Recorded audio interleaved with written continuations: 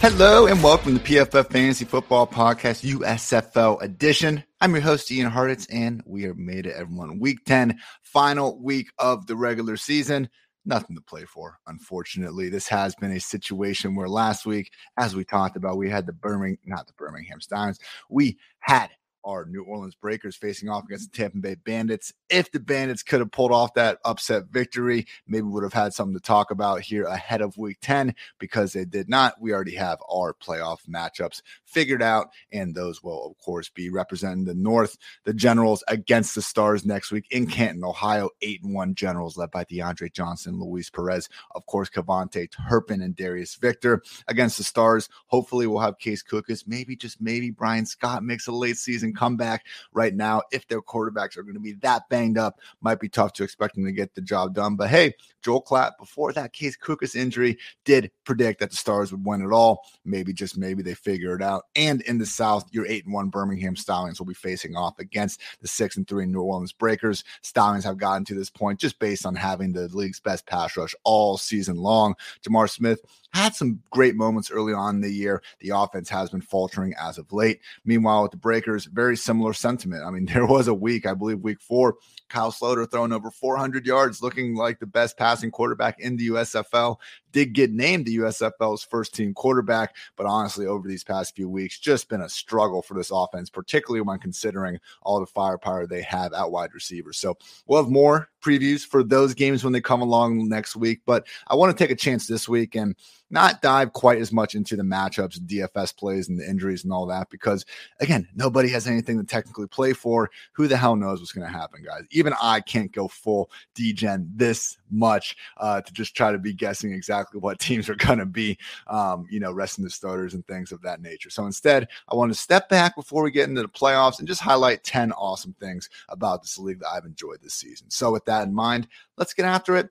Number one, the games have generally been close. Far from a given when you're working with these spring leagues, the AAF, the XFL, like having year one parity is really tough to come by. Credit to the USFL for doing it. Overall, 22 of 36 contests, so 61% have been decided by 7 or fewer points. 1-8 Panthers with a minus 37 point differential. 2-8 Gamblers, minus 29, and just beat the undefeated Birmingham Stallions. Like really, the Pittsburgh Maulers have been the only dog shit team from start to finish all season long. Everyone else, even when they have been losing, they've usually been able to at least make things competitive. Also got to shout out reason number 2 to love the USFL.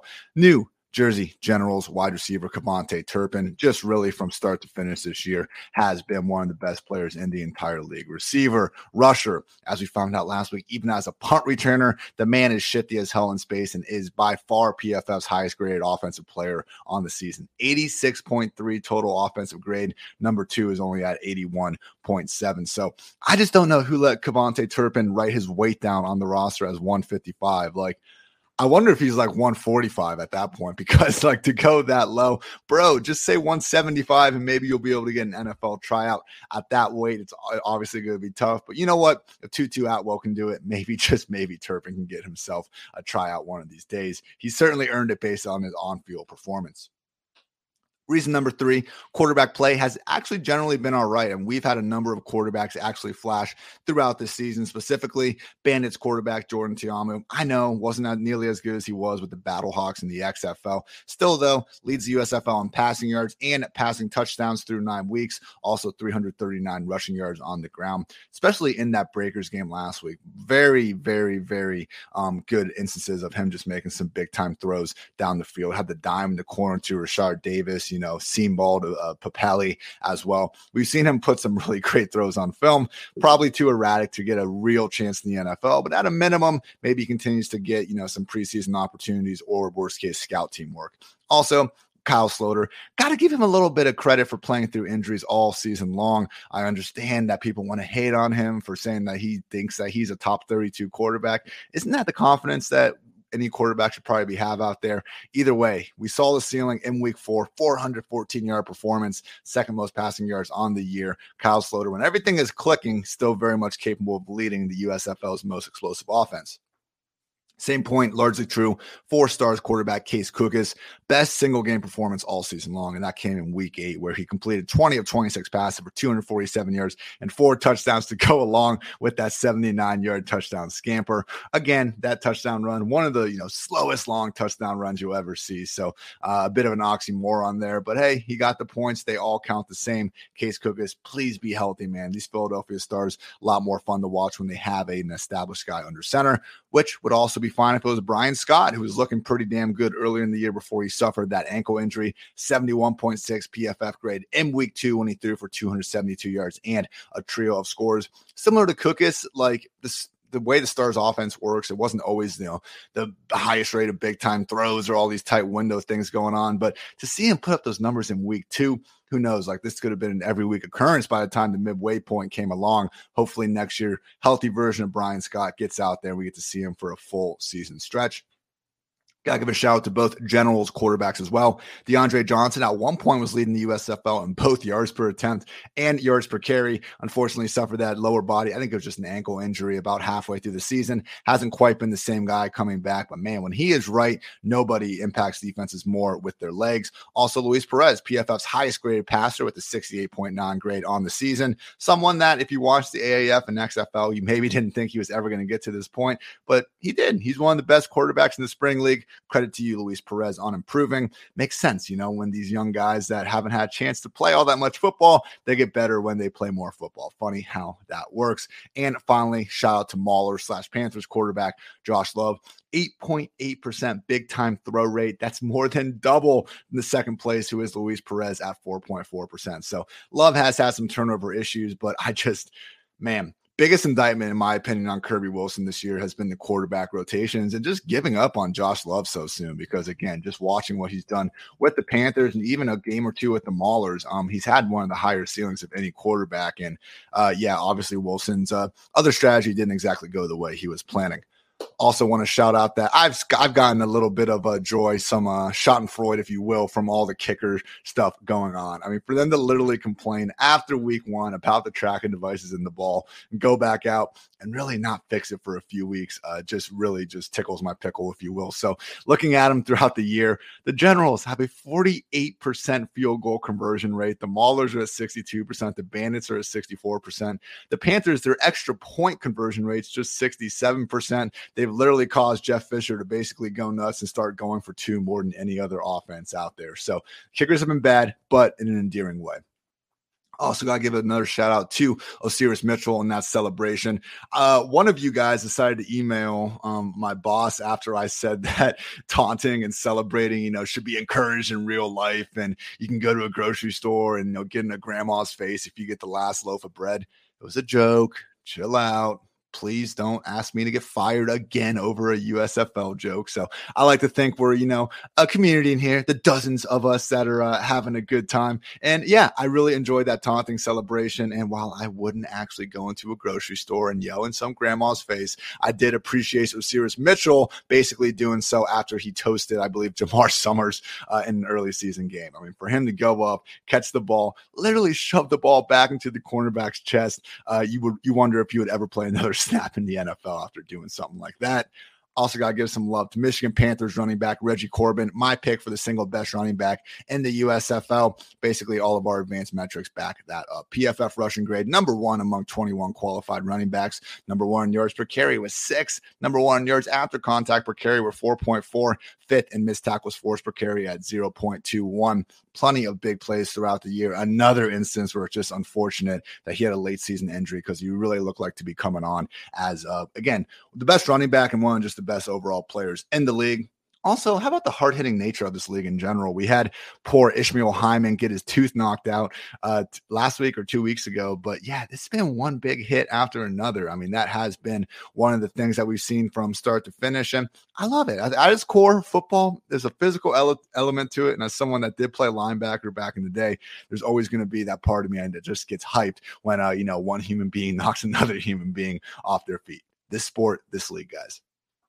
Reason number 8, a fairly constant dose of trick plays. I mean, you actually look at it in PFF, it does quantify certain plays as trick plays, and they've labeled 80 plays through 9 week as the trick play variety. I know I've been giving Kirby Wilson shit the whole season, which I think deservedly so, but looking at what he did last week, really fun drive where the Maulers, first they converted a 4th down on a fake punt, and then on the same freaking drive, they pulled that old, I believe it was LSU who did the field goal flip over the holder's head basically to the kicker, who then threw a touchdown pass. Like, that was one of the coolest moments that I think the kicker position has ever had. Shout out to the Maulers for making that happen. And if your offense can't score touchdowns, I guess you can use your special teams unit to do so.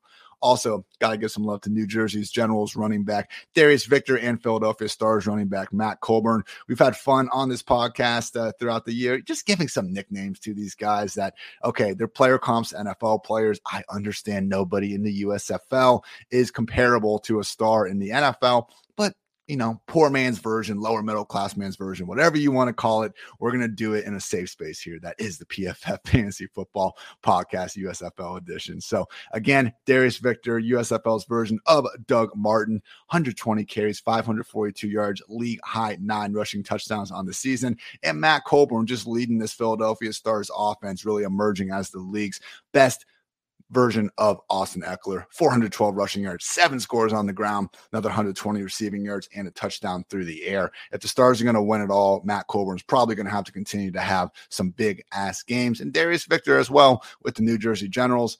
And finally, as we talked about at the top of everything, with these single elimination playoffs, I am hyped. Going to be in Canton, Ohio. I am furious that I will unfortunately be on the East Coast during these playoffs. Otherwise, I'd be trying to sit front row. But again, if I did try to completely fade my technical engagement party to go watch USFL games, I'm not so sure I would still have a fiance. So with that in mind, I want to shout out Eric Eager for providing some of the current odds to win the USFL. And it looks like a toss-up, everyone. Philadelphia, 20.5% championship odds. Breakers, 23.3%. Generals, 27.4%. And Birmingham, 28.8%. I still think New Jersey has what it takes to get the job done, but really any 4 of these teams, particularly if the Stars can get a healthy version of Cookus or Brian Scott, have a chance to take home championship glory. Real quick, week 10 picks for those of you wanting to bet on it or watch at home. Season against the spread record, 20-16-1, guys. I'm going to be pissed if I lose all 4 of these this week and go 500, but worst case, if we go 500 in the regular season, it could be worse, I guess. I know how juice works, but, we'll take the freaking record. We're going against the spread. Like, nothing pisses me off more than when I watch, like, the Sunday night guys picking games straight up. And usually, what was it, the NBC crew last year, like, some of them were still doing pretty bad, like, picking games straight up. So, come on. It's 2022. We all know what a point spread is. Like, when you have these guys just like, yeah, I'm going to take so-and-so to win. Like, yeah, they're a 13-point favorite. No freaking shit, dude. So with that in mind, we do have the Stars going against the Generals. Generals 2.5-point favorites. With the Philly quarterback room so banged up right now, I will take the Generals. DeAndre Johnson, Luis Perez, whoever's out there very well could be better than what the Stars are working with. So give me the Generals -2.5. Also got to love the Stallions -3.5 going up against the Tampa Bay Bandits. When we have a contender with the playoff spot clinched against a team who is dead in the water, nothing to play for, I'm taking the contender. So give me the Stallions -3.5, and also give me the Breakers -3.5 against the Gamblers. And then finally, the Panthers versus the Maulers. Panthers favored by 2.5.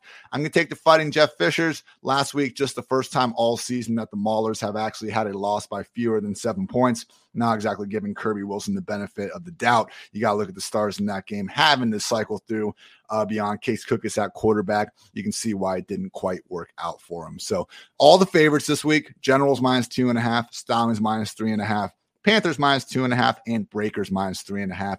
Great day to be great. Great day to watch some USL football. It's been all season, and we got some playoffs ahead of it. So that's going to wrap up this edition of the podcast. You can check out those 10 points over at pff.com.